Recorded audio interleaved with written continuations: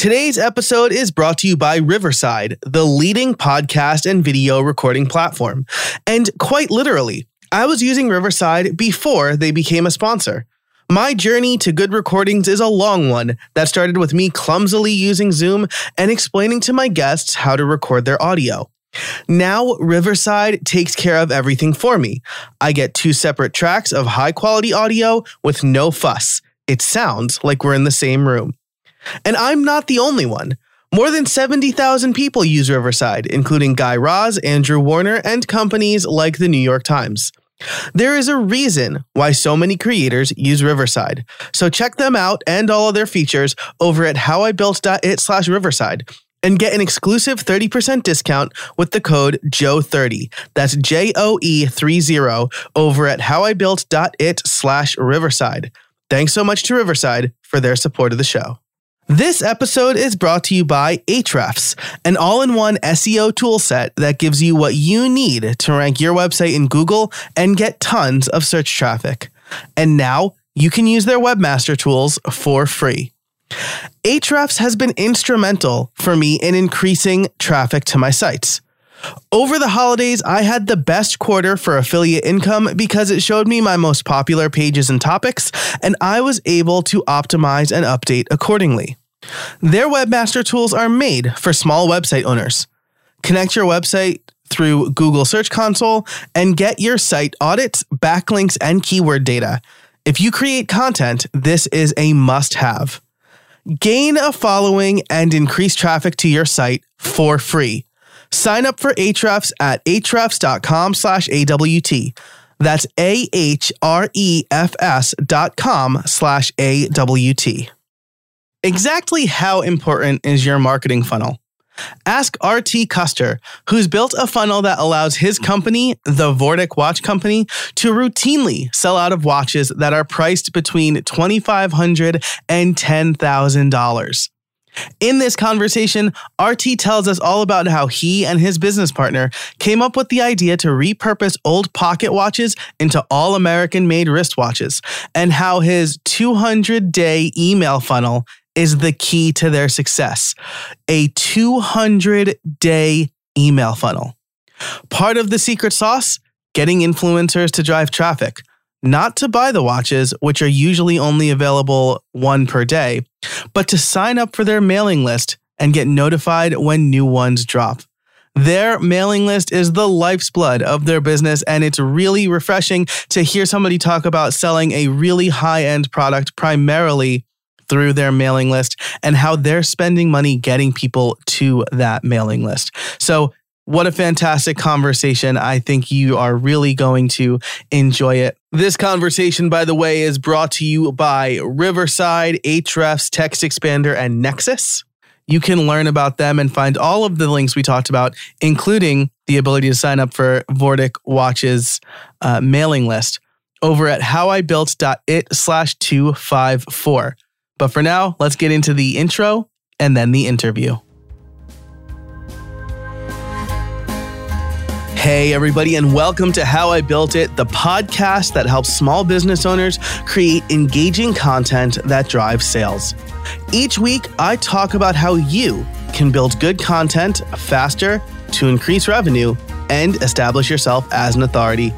I'm your host, Joe Casabona. Now let's get to it. Want to know the best way to get new episodes, top takeaways, and other tips, tools, and tricks to become a more consistent creator? Sign up for Build Something Weekly. It's totally free, totally weekly, and it will provide you the resources you need to build good content and drive sales. On top of having these episodes delivered straight to your inbox, you'll get some quick thoughts, recommendations, and a content roundup. The perfect way to start your week. You can sign up for free at howibuilt.it/subscribe. That's howibuilt.it/subscribe to get my free weekly newsletter. RT Custer, how are you today? Hey, Joe, I'm great. Thanks so much for having me.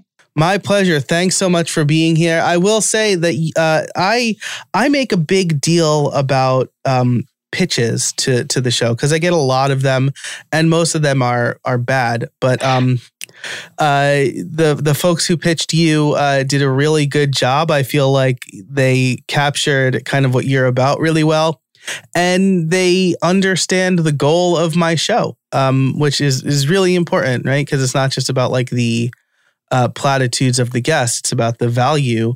And I know that you're going to deliver a ton of value because of our pre-show conversation. So let's dive right into it. Why don't you tell us a little bit about who you are and what you do? So my name's RT Custer, and I run Vortic Watch Company. And Vortic, it stands for Vortex and TikTok, a beautiful clash of old and new. And what we actually do is we salvage and restore antique American pocket watches and turn them into one-of-a-kind wristwatches. Everything inside is about 100 years old, all from that old pocket watch, including the face, the hands, and the mechanism, all the gears and parts that make the watch tick. And that's all from an antique pocket watch. And then we manufacture right here in Colorado all the exterior components, the case, the crown, the glass, the leather, to make one of the only truly American-made wristwatches. That's amazing. Gosh, that already sounds amazing. I remember I have a few pocket watches because I like to pretend I'm fancy. And I remember the first time I wore a pocket watch was at my college senior formal. And I asked one of the chaperones who was like the vice president of something of the student engagement or whatever there. I said, what do I do? Like, how do I wear this? And he goes, you need a 3-piece suit. It hooks into your jacket and it goes into your vest. And I was like, so I'm not wearing the right equipment to wear this pocket watch. So now they just sit in a nice case in my office. But wristwatches are this is what, let me ask, what gave you the idea to do this? And follow up, how do you find these antique American pocket watches? Yeah, two great questions. So the original idea actually came from my business partner, Tyler, and I were playing around golf after college classes one day back at Penn State where we went to school. And we basically were having a conversation about things that were not made in America now that maybe could be. And we had been talking about watches earlier in the round of golf because, he really liked watches and he was trying to explain like why, I'm an engineer, but I was just like, what's so cool about watches and like, why do you wear them? And like, he was wearing one while playing golf. And I think that it started with like, isn't that like annoying on your wrist when you're swinging a golf club? Like that's, kind of, it seems out of place. And, pretty much by the end of the round, we decided we were going to start a watch company. And we had a bunch of different ideas, and we did a bunch of pitch competitions in college and all that stuff. And started down this rabbit hole of research, trying to figure out, if we wanted to make a watch, could we make everything in the United States, theoretically? Because this was like 2011 to 2013 is when we were kind of in the idea phase, and American made was really starting to come back as far as people are talking about it a lot in media and everything like that in that time frame. And so it's like, okay, well, from a marketing standpoint and just like a ethical, integrous standpoint, like let's make it in the USA. That'd be awesome. And we walked into a pawn shop and we talked to this guy about like where we could find people to make watch parts, because he had a bunch of watches and pocket watches and stuff. And he happened to be a watchmaker and spent his whole life in the watch industry. And he told us the history of what we call the great American watch companies. And a lot of people don't know this, but 100 years ago, really from the mid 1800s to the mid 1900s, America was the Switzerland of the world. We made all the best watches, and at that time they were pocket watches. And there was 10 companies, and we call them the Great American Watch Companies, but those 10 companies made over 100 million pocket watches in the United States in those 100 years. And today, pocket watches are scrapped for the gold and silver of the cases at pawn shops like that one. And, we realized if we took those old pocket watch insides and turned them into wristwatches, we could much more easily make the bigger outside parts, right? The case and the crown and the glass. Like we could figure out suppliers for those things. but making all the little gears and stuff inside, we were like, we're going to have to go to Switzerland or Germany for that stuff. And we realized if we took the insides and we made the outsides, we would have 100% made in USA watch. And that's what we did. We put that idea on Kickstarter in 2014. We called it the American Artisan Series, a watch that was actually made in USA using old pocket watches. And we've sold every watch we've ever made since. Wow. That's such a cool idea. So when it comes to sourcing the pocket watches, now, have you kind of made partnerships with pawn shops, or is there a more sophisticated process now for getting those old pocket watches?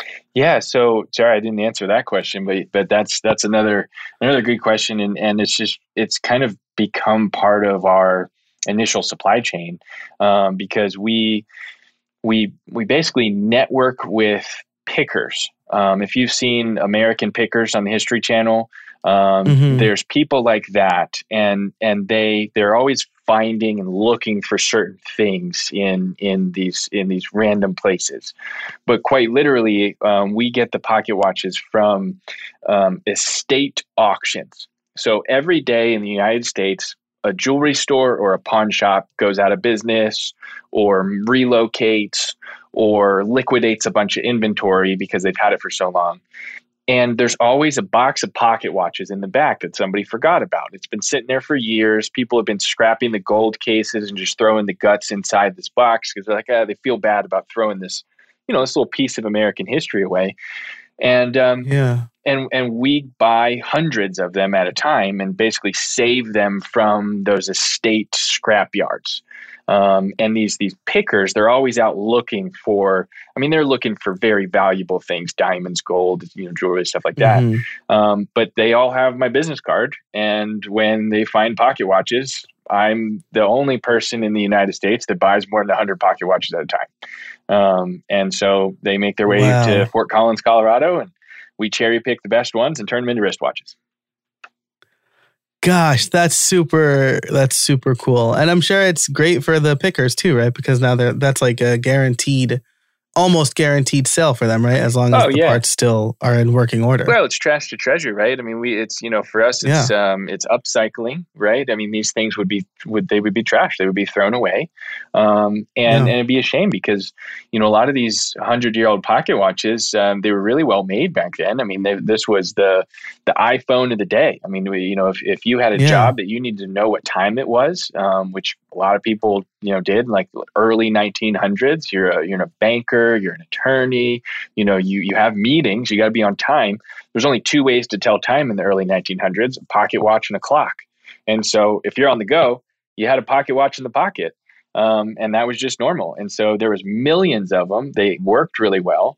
And they just need some love and attention and restoration is what we literally do.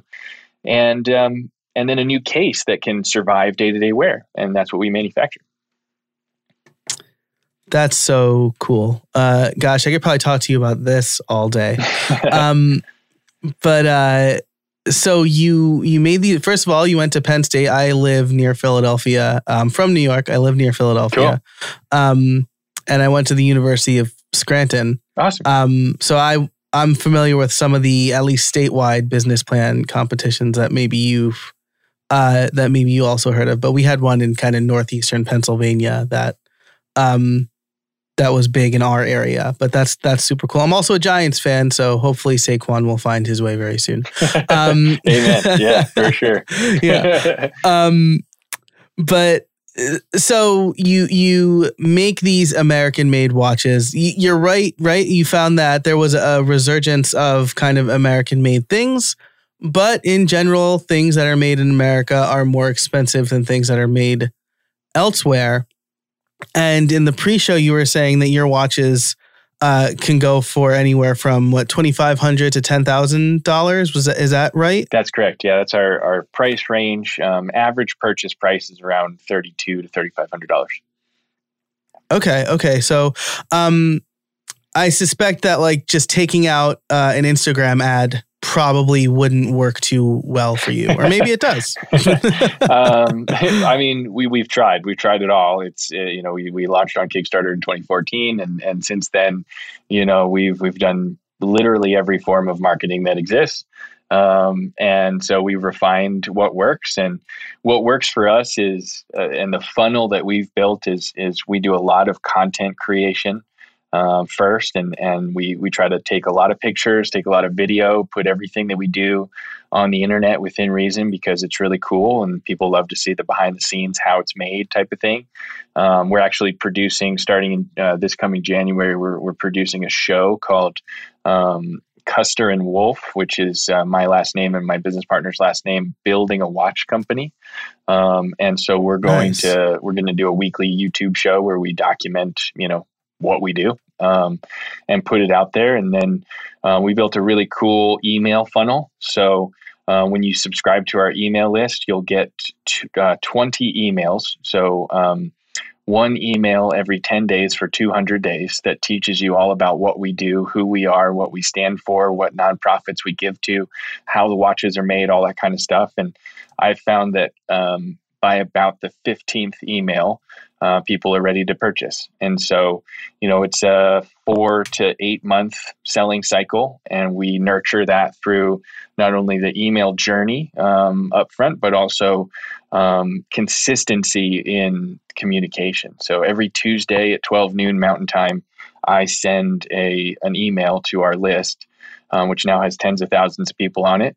And our business model is fairly simple. We can only make about one watch every day. And so we call it the watch of the day. It goes live at 12 noon. And when it's sold, it's gone. It's one of a kind. So that's it. And so every week I send an email called the weekly roundup. And so it's the last 5 watches that we made. And, usually 2 or 3 of them are left, and they get sold every time I hit send on that email.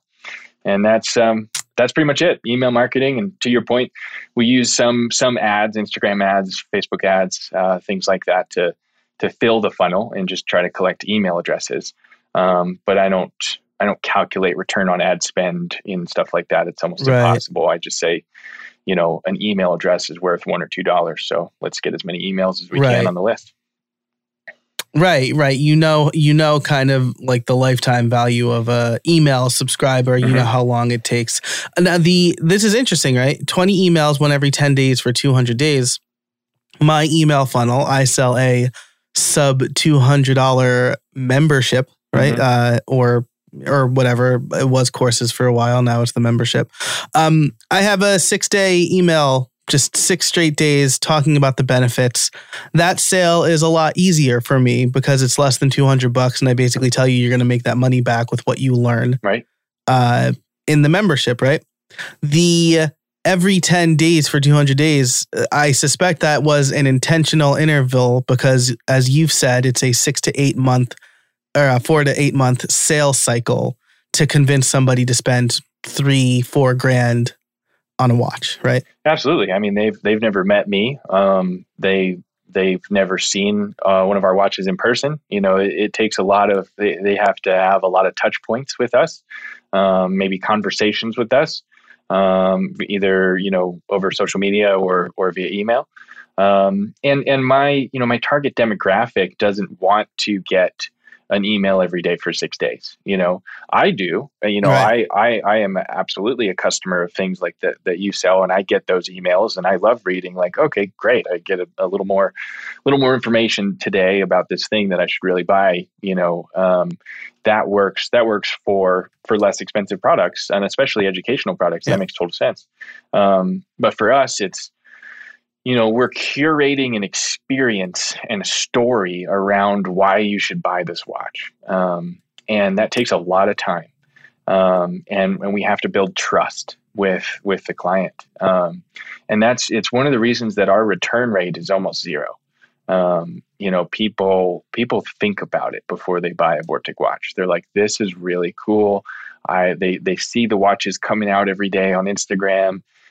They miss most of them because half of them sell in like 2 minutes, and they're like, I should have got that one. They start a conversation with somebody in our workshop, one of our customer service people, it'd be an email. They ask a couple questions.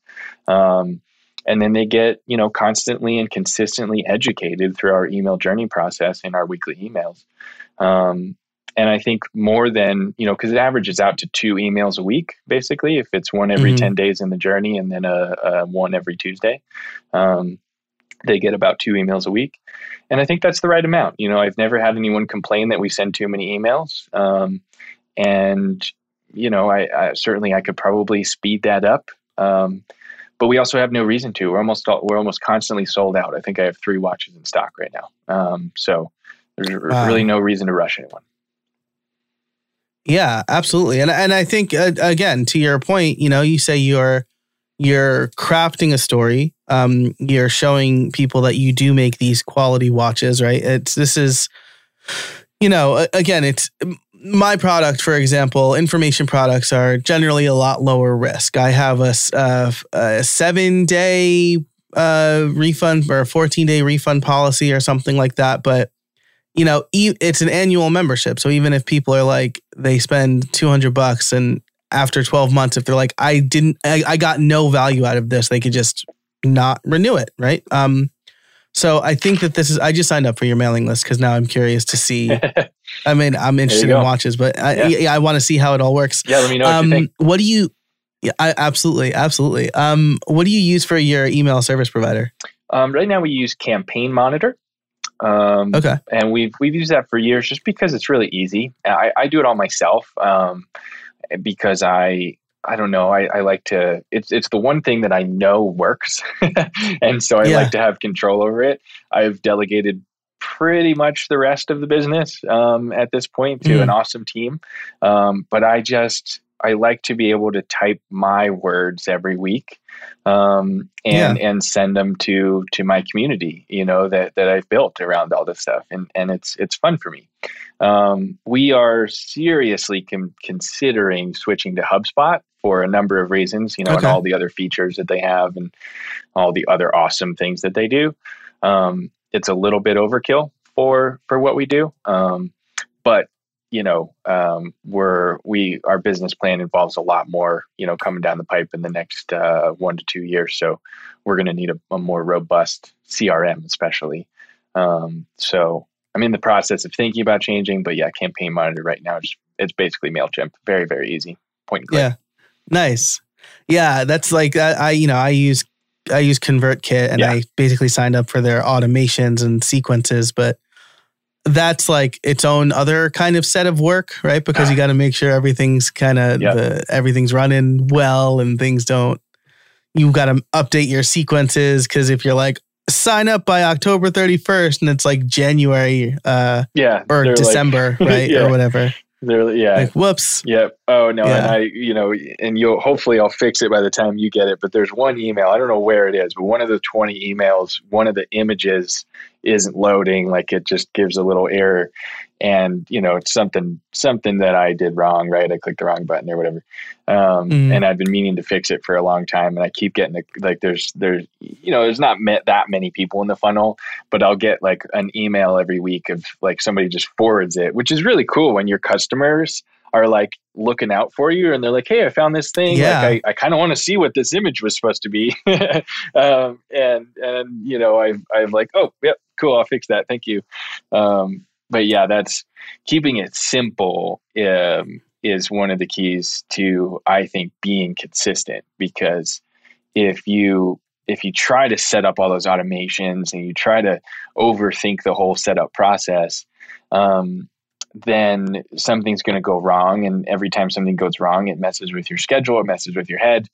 And it's hard to show up, for me, as soon as we hang up from this podcast, I'm going to hit send on an email. It's that time. Yeah. It's Tuesday at noon. So here we go. Yep.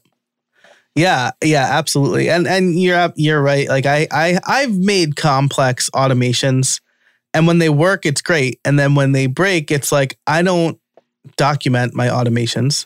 And I'm like, what was I thinking here? How did this? So now I need to like relearn what I did and why I did it. And then I need to fix it. So totally get that. Automations are great. I have lots of them, but if you only automate as much as you need to, I guess is the lesson to take away here. This episode is brought to you by TextExpander. What can you do with more hours? Repetitive typing, little mistakes, searching for answers. They're all taking precious time away from you. With TextExpander, you can take it back and focus on what matters most. In 2021, TextExpander saved me 34 typing hours. That doesn't even include the collective hours I would have spent looking for responses, links, resources, code, and anything else I type regularly. Talk about creating more efficiently. You will never need to copy-paste repetitive responses again. With TextExpander, your knowledge will always be at your fingertips with a quick search or abbreviation. TextExpander is available on all platforms, and show listeners get 20% off. Take back your time today at textexpander.com/podcast. And you mentioned that you are an engineer? Yeah, I studied industrial engineering. Oh, wow. Nice. Industrial engineering, for those of us who can't clearly define it, right? I'm a software engineer. Sure. I'm familiar with like mechanical engineering, electrical engineering. Yeah. Industrial engineering is? So industrial engineering is what my mechanical engineering friends at Penn State called imaginary engineering. And that's what all engineers call software engineering. So I feel you there. So industrial engineer is actually, some industrial engineers are literally Imagineers. Like you can go work for Disney and design rides and lines and processes. So it's all about systems, processes, supply chain, those kind of things. And so that's kind of what led me into consumer products. And that's, I also have a YouTube show called Products Worth Talking About, where my friend and I just like basically do unboxings and reviews of physical products. And I really I'm just a product guy. If it's a real thing that you sell on the internet, like if it's a Shopify or Amazon based business, I just want to know all about it. It's really fun for me. And that comes from my supply chain background. My job out of college was with Walmart in logistics. And I helped renovate distribution centers for the world's largest retailer for a few years. And that was really cool. It was like such a dream job because, I was in my early 20s and they gave me a $25 million capital budget to go install robots and conveyor systems in these, million square foot buildings, right? So I love the whole how it works process is fascinating for me. Yeah, that's awesome. It's funny you mentioned Imagineering. My brother is a cast member at Disney World, and he originally wanted to be an Imagineer, but now he's in the hospitality side. He's kind of working his way up on that end, and he really loves it. So that's awesome. Yeah. Cool. So let's get into the influencer marketing stuff, right? Because it sounds like you got a really great email funnel. I'm excited to get these nurture emails because, again, I'm very interested in watches and kind of how stuff is made, right? That's why I started this show. But there's another aspect to kind of developing that trust, right? Because you don't have any retail stores, right? Or are your products sold in any retail stores? It sounds like no, because we've tried make them and then sell them. We've tried that, and it doesn't work as well. And it's not very profitable to go that way. So we are currently 100% direct to consumer. Gotcha. And so you need to develop that trust some way. And it sounds like you have found the way to develop that trust with influencer marketing. Yeah, it's just part of the arsenal, right? Is influencer marketing, and I've tried a little bit of everything, and influencer marketing, and the thing I would add to that is product placement. They can help create credibility. They can help create value. And they can, that perceived value from the customer and like, what is this thing and what is it worth?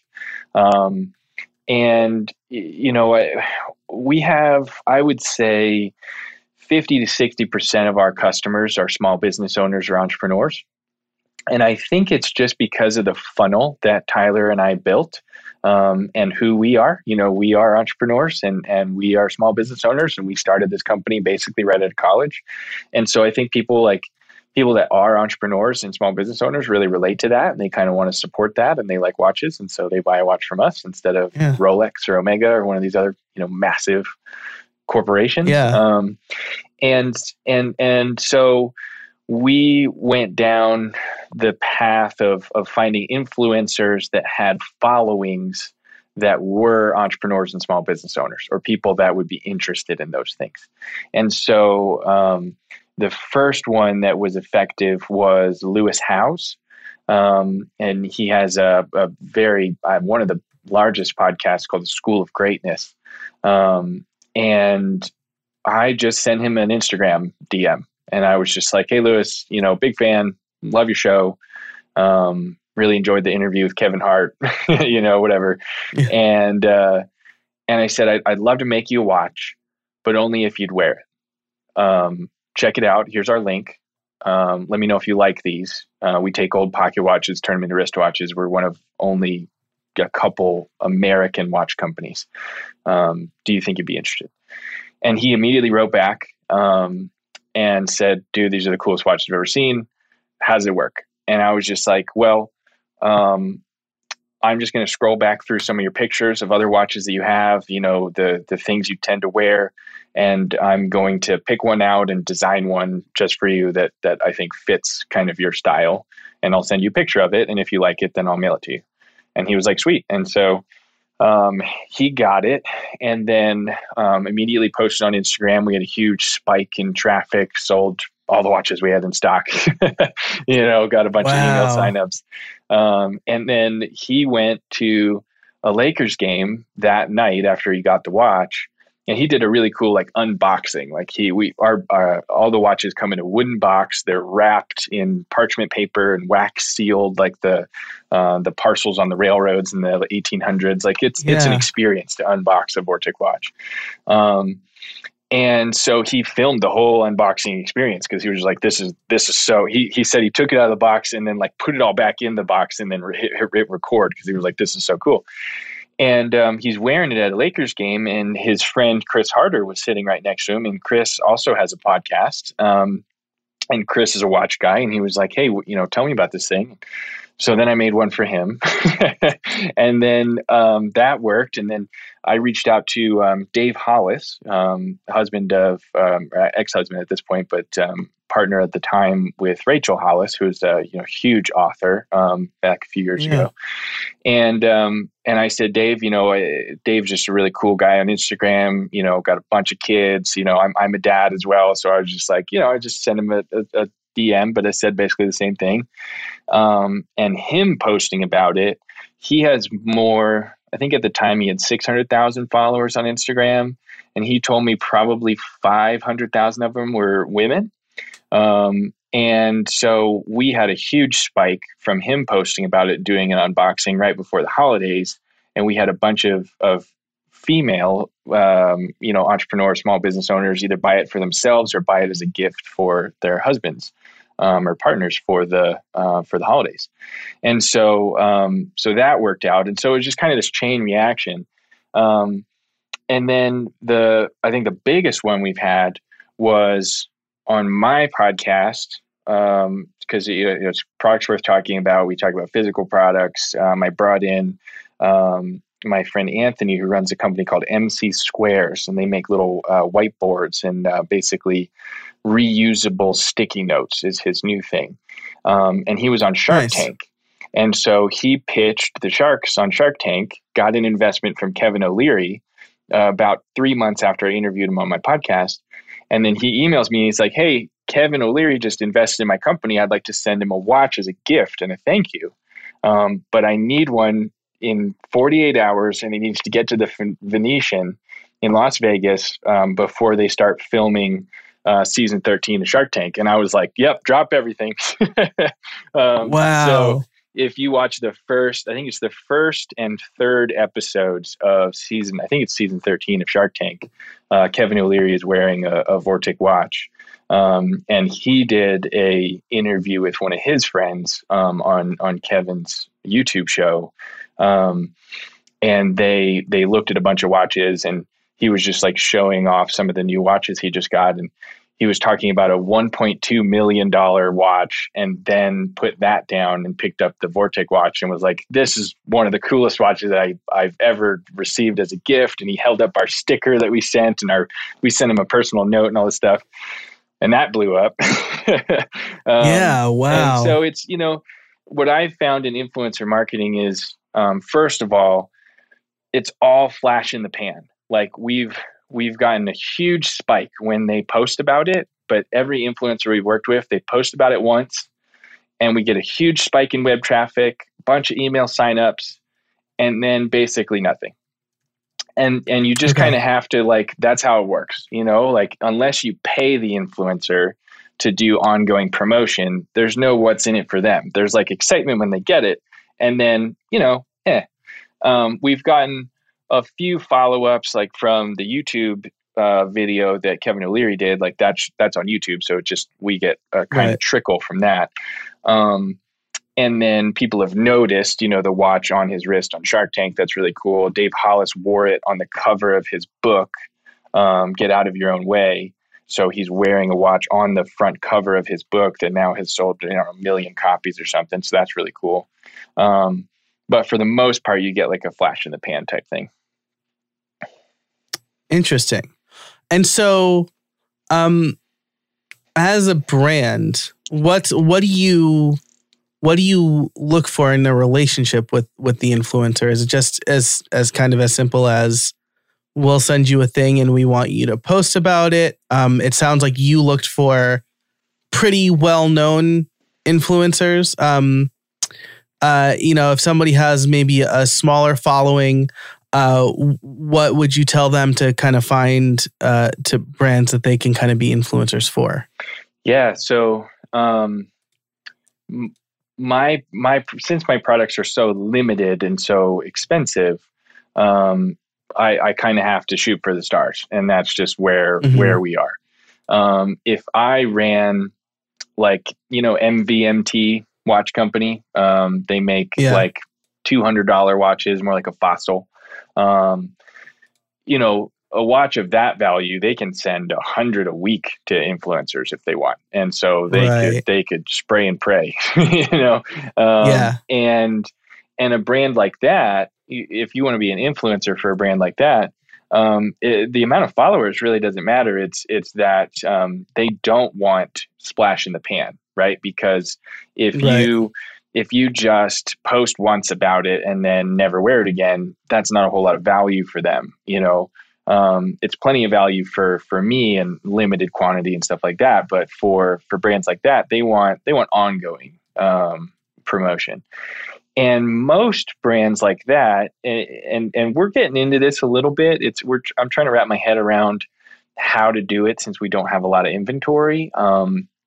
But right now, the biggest thing that's working in influencer marketing is tagging in affiliate programs.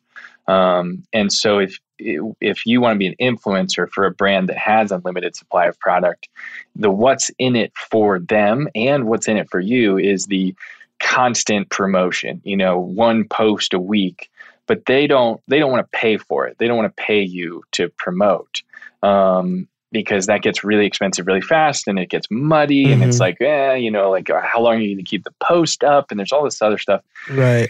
If you say, hey, I'm selling this watch, or like, I just bought this watch for myself, or I got this as a gift from this company, it's really cool. Swipe up or click this link and use code Joe for 10% off, right? Then you get 10% probably as a kickback. The customer gets 10% off as a discount. And then the brand, keeps the other 80%. And that's great. And they write off all that for marketing promotion. So I think that's really the best way to set yourself up for success as an influencer, is to optimize those affiliate relationships. Like if you can say, I started working with this other brand, and I sell 2 pairs of shoes a week for them. And I get 15% affiliate kickback for those 2 pairs of shoes. And it's not a whole lot right now, but I'm going to do another video about it next week. I'm going to do another post next week. And it's, if you have 10 partners like that, that adds up really quick, honestly. So, that's that's the path I would go is the more of the affiliate route instead of trying to get paid per post or whatever. Yeah, I think that's a really great point, right? And this is something that I teach in my membership in the Creator Crew is, in my nurture sequence, I basically say, this membership is going to cost you whatever it is, $199, we'll say at the time of this recording. You'll make that back in a year. I made that back during Black Friday. I made more than that over Black Friday from my gift guides or my affiliate sales during that time. So I made that back in one weekend. If you use affiliates, you can generate, decent income, worth your time income. So I think what you're saying is a really good point. Spray and pray brands. I really like that term. Followers don't necessarily matter, but they want that ongoing promotion. And so you could probably get the product for free, especially if in my field, I do a lot of software. So like they'll just throw me a software license and I get to use it and whatever. And I get the affiliate marketing. But on my podcasting YouTube channel, people send me microphones. Cool. And I get to test them out. Yeah. And then I'll usually do like a giveaway.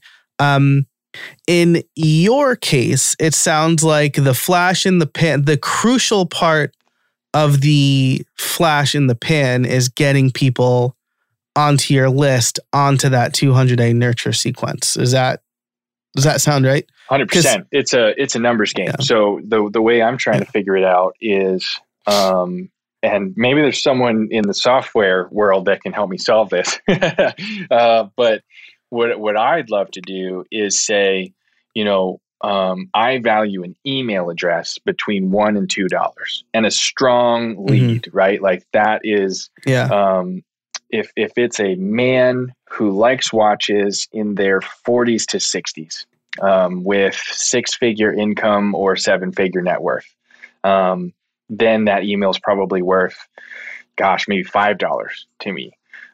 So what if instead of giving you 10% kickback on the watches that you sell, which doesn't really make sense because I don't have a lot of, it's not a scalable process. If you, let's say I had this system set up somehow, you're interviewing me on your podcast, Joe, and we said, go to this website and sign up for Vortic Watch Company's email list and somehow use code Joe or whatever. And then I pay you $1 for every person that signs up, or 50 cents, like that. Maybe that does exist and I don't know how to do it. But that I think is the future, especially when you tap in text message marketing. We don't do a lot of text message marketing because my target demo doesn't really want that. But there's a huge amount of brands that, they would pay a lot of money to get a quality phone number of a lead. And it's, you have to do it all the right way. They have to sign up themselves. They have to check the box that says they're subscribing and, do the automated, all that stuff. I can't just feed you my contact book list. Nope, I'm pretty sure that's bad. That is illegal. Yeah, that is bad. In Don't the do United that. States. Yep. Yeah. But, there are good ways to do that. And that's, that's something that's really my focus, to answer your question. We're trying to fill the funnel, right? I've built this funnel of all these sign up journeys, the emails. We have a beautiful website. We have an amazing product. We can tell our story really well on podcasts and things like this. And I want you to join my community, which is my email list. And I literally pay Facebook to try to get me more emails. I literally pay influencers, by sending them watches to try to get traffic to my website, to try to sign up for my emails. It's all part of that funnel building process. Yeah, that's really interesting. I made a couple of notes. I would encourage you to check out Sparkloop, which is like an email referral service. And so you can associate like prizes or other benefits with email subscriptions. Cool. So it's like a referral program basically for email list building. That's awesome. But I also have a couple of friends in the developer advocate space that are kind of like brand advocates that I think probably have similar systems in place. So if you're interested, I could put you in contact with one. This is like networking on air, everybody. Yeah, here we go. This is how it works. I would definitely be interested in that. And yeah, this is, I just, a lot of people say text message marketing is the future and email marketing is kind of outdated. But I couldn't possibly disagree more. Like, it's not one or the other. I'm not choosing for my brand. I choose email, and we're not going to get into text messages. But if I had to choose email marketing against any other form of digital marketing, like Facebook ads, Instagram ads, Google ads, whatever, email marketing all day. I mean, I would put 150% of my budget into that because I know it works. And like Apple changes stuff and Google changes stuff, but people still open the emails. And they will if you tell a good story. Like it all goes back to 5 years ago, my business partner Tyler and I read Start With Why and Building a Story Brand at the same time. Those two books caused us to redo everything on our website. If you hit the homepage of vortecwatches.com, it literally says, I typed it out myself, who we are, what we do, why we do it, how to buy it. And it's all like right there at the top, front, home, center. Like if you read the entire homepage of my website and you don't know what I do, it didn't load properly for you. Like, that's not my fault. Right. So, so it's, and we weave a story into all that stuff, because that's why people buy. So that's, that's the other thing we do. You talked about networking and partnerships. One of the best ways we found to grow our email following, and honestly, our social following, is we host and partner on sweepstakes. Not just a giveaway, like not those like, everybody like the same page on Facebook or Instagram. Like that doesn't work. This is like it now to unlike it in 5 minutes, right? Yeah, it doesn't work. We did, for the last 3 years in a row, we did a Father's Day sweepstakes. And so we partnered with a bunch of other brands that sell luxury men's goods, shoes, hats, shirts, socks, right? Like all stuff that dads want, like watches. And, the last one we did was, I think it was like a $15,000 giveaway worth of stuff. Right? And it's all the cool stuff that you want for Father's Day. And we got probably 10,000 email addresses, people signing up and entering to win. So that works. And it's, a lot of people are using 2 email addresses. A lot of people are using their old email that they never really check. But some people, let's call it 10%. If 10,000 people enter, I bet 1,000 of those people are potential customers for me. I mean, I think I spent $600 on Facebook ads for that. So, I mean, that math adds up very nicely. Yeah, absolutely. So anyway, we do a lot of that stuff, and I just know it works. And it's nice to have marketing in your arsenal that you just know it works. And then you're just consistent with it. Yeah. And I will say, right, people have been saying email is dying for like 15 years. Yeah. So it's not dead yet. It's not going anywhere. When Facebook and Instagram and WhatsApp all went down a couple of months ago, my email still went through. Didn't. Yeah, exactly. Yep. So, I think that I love what you said there. Email marketing is definitely not outdated. And I will say Building a Story Brand is one of the few books that made me act like immediately, like as I was reading the book. 100%. Like I redesigned my landing page as I was reading it. Yep. Oh, shout out to Don Miller. Like literally changed the trajectory of my company with that book. So amazing. This episode is brought to you by Store Builder from Nexus. When it comes to setting up an e-commerce site, you have a choice between easy but limited or a limitless platform that you need to manage yourself. Until now. Store Builder is e-commerce made easy for everybody. It saves you time and delivers a storefront that lets you get to selling. As someone who set up multiple e-commerce sites, I can tell you that Store Builder has been a much easier experience than anything else. Answer a few questions, add your content, and sell. Store Builder was created and is supported by e-commerce experts at Nexus. Get the speed, security, and support you need when you need it. Are you ready to launch your perfect online store?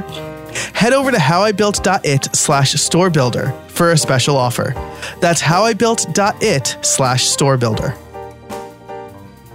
I want to be cognizant of the time. Now, I will say, we'll tease here and build something more. RT also has an ad agency where he and his company build websites. So we're going to talk about kind of that and what it's like kind of pitching a digital versus physical product. So if you're interested in that, you can sign up over at howibuilt.it/254. That's the show notes page, and it's just $50 a year. That's less than $5 a month. But I do want to wrap up here, and I do want to wrap up by asking you about the pricing, right? Because most people, I see a lot of Casio watches out there that are like $10. I have a couple of Skagen watches. I don't know if I'm saying it right. Yeah, Skagen, right? That can range from around $300 or $400. My Apple Watch is $500. Mm-hmm. And then you have these upmarket pricing for watches. What's it like setting a price that is valuable and then convincing people that it's worth the price, I guess is the nugget of knowledge I'm looking for there. For sure. Setting the price is hard. Figuring out what something is worth in the luxury industry is nearly impossible, especially for a brand like us where there's almost no one else doing what we do. There's only 2 or 3 other companies even trying to make watches in the United States, and none of them take gold pocket watches and turn them into wristwatches, which is our niche. Mm-hmm. The other value proposition that we have is we share everything. We're just hyper transparent about like how it's made, where it's made, why we do it, what we stand for, all that stuff. I mean, today's Giving Tuesday. So I'm, in the email today, I'm announcing we're donating $30,000 to a school in Delaware called the Veterans Watchmaker Initiative that teaches U.S. military vets how to become watchmakers. And so this is what we do. Every email, everything that we post on Instagram is a story. And so, we use that to prove our value and we also just like know our worth. And so, that's kind of how we figured out how to price, the watches, and our prices have gone up. Everyone's price has gone up this year for everything. Yeah. But when we first launched on Kickstarter in 2014, you could buy a watch, similar to the one on my wrist. It was version 1, very different than what we do now. I would call it minimum viable product, but back then you could buy a watch for $750. Today we're selling them, it's the same thing, but it's very not the same. It's very different, for $3,000. And it's just because we've refined our process. And we're also winning the supply demand curve right now. There's almost no supply and there's demand, like crazy. So that's nice. Yeah. But we've also, we've done it for, 8 years. So, we're not new to any of this stuff. So we've been artfully trying to figure out where that price lands. And the bottom line is the bottom line. Like, we as a watch company, we're not just a manufacturing company. We're really a marketing company that sells watches. And, think of Rolex. Rolex sells billions of dollars worth of watches every year. The margin on a Rolex is north of 90%. So if you buy a Rolex for $10,000, $9,000 of that is profit for Rolex. Wow. And that's because they sponsor everything.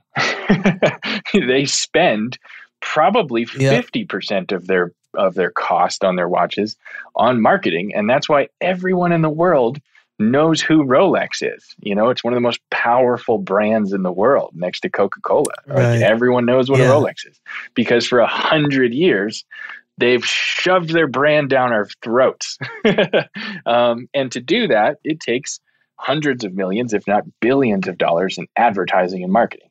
And so, we need to make profit so that we can pay ourselves, keep food on the table for our families, and pay for all the awesome marketing that we want to do. Nice. That's where it all comes from. And, everybody's got to make money, but that's our direct reasoning behind all the costs and everything. Is most of it goes into marketing and me showing up. I mean, I had to pay the person that connected me to you today. So that's all part of the marketing. Yeah, absolutely. And I think I like what you said about kind of, we know our worth, right? I think something that people in my space struggle with is knowing the worth of things, right? As I record this, I won't grandstand too much about this, but as I record this, there's been a little bit of drama about a product that had a lifetime price. Now that they're trying to kind of move away from that lifetime price, and people are mad about it, but it provides so much value that I will gladly pay a subscription a year for that, right? Especially if I'm doing client work, right? If I'm paying $100 a year for this thing to generate thousands of dollars for me per year in client work, that's an easy sell. And I think a lot of people still in my field, or in my former field maybe, have a hard time seeing that. And I always say, if you can't see the value in what you pay for or what you're not willing to pay for, how do you communicate the value that you provide to your clients? So, you need to understand what you're worth. And I'll just end with, recently somebody asked me, like, what's the difference between a $200 price and a course? Because I create and sell courses as well. What's the difference between a $200 course and a $2,000 course? And it's that extra zero, right? If you're selling to the right people, they'll gladly pay $2,000 for that course because they see the value in it. Yep. So knowing your worth is super important, and it's obviously working for Vortic watches. Thank you. Yeah, so far so good. Knock on wood, right? Yeah, absolutely. Knock on wood. RT, this has been a great conversation. I do need to ask you my favorite question, which is, do you have any trade secrets for us? Trade secrets. I think I gave them all to you in this podcast. I mean, where we find the pocket watches, right? How we do like email marketing. I told you everything I do, right? Copy it, please. Yeah. It works. Yeah. Besides that, I would say, another thing that I shared is consistency. We do the same. We make one watch every day, Monday through Friday. We post it at 12 noon, and that's it, right? We send an email every Tuesday at 12 noon ish. Now I got to send mine today. It doesn't matter, right? But it's, every Tuesday afternoon I hit send an email. We post all that content, and we're super, super consistent with all that stuff. And it's not a secret, but it almost feels like it is, because not many people do that. That's probably all the trade secret wisdom I can get off the top of my head for you there, Joe. I love it. And consistency is so key. People ask me how I grew my show. And consistency is it, right? People can reliably know that every Monday morning, they'll have this episode and it'll be a good quality conversation in their podcatcher of choice. So, consistency is super important. That's why I try to teach it in my membership as well, how to be a consistent creator. RT, this has been such a great conversation. If people want to learn more about you, and your company, where can they find you? Yeah, thank you. It's been awesome and fun. Vorticwatches.com. V as in Victor, ORTIC, watches.com. And you'll see everything you need to know. Definitely put yourself on the email list so you can see everything we talked about. Yes, like I said, I signed up. Really easy. I went there. A couple seconds went by. A little pop-up came up. People say they don't like pop-up modals, but they work, and it was really convenient for me to sign up there. So there you go. There's a little extra for you. I will include that and everything we talked about, including the books that we talked about over at howibuilt.it/254. And if you want to hear the rest of our conversation, if you want to get ad-free extended episodes of this podcast, you can sign up for the Build Something Club right there. Again, that's howibuilt.it/254. RT, thanks so much for joining me today. I really appreciate it. Thank you. It was fun. Thanks so much for listening, everybody out there. And until next time, get out there and build something.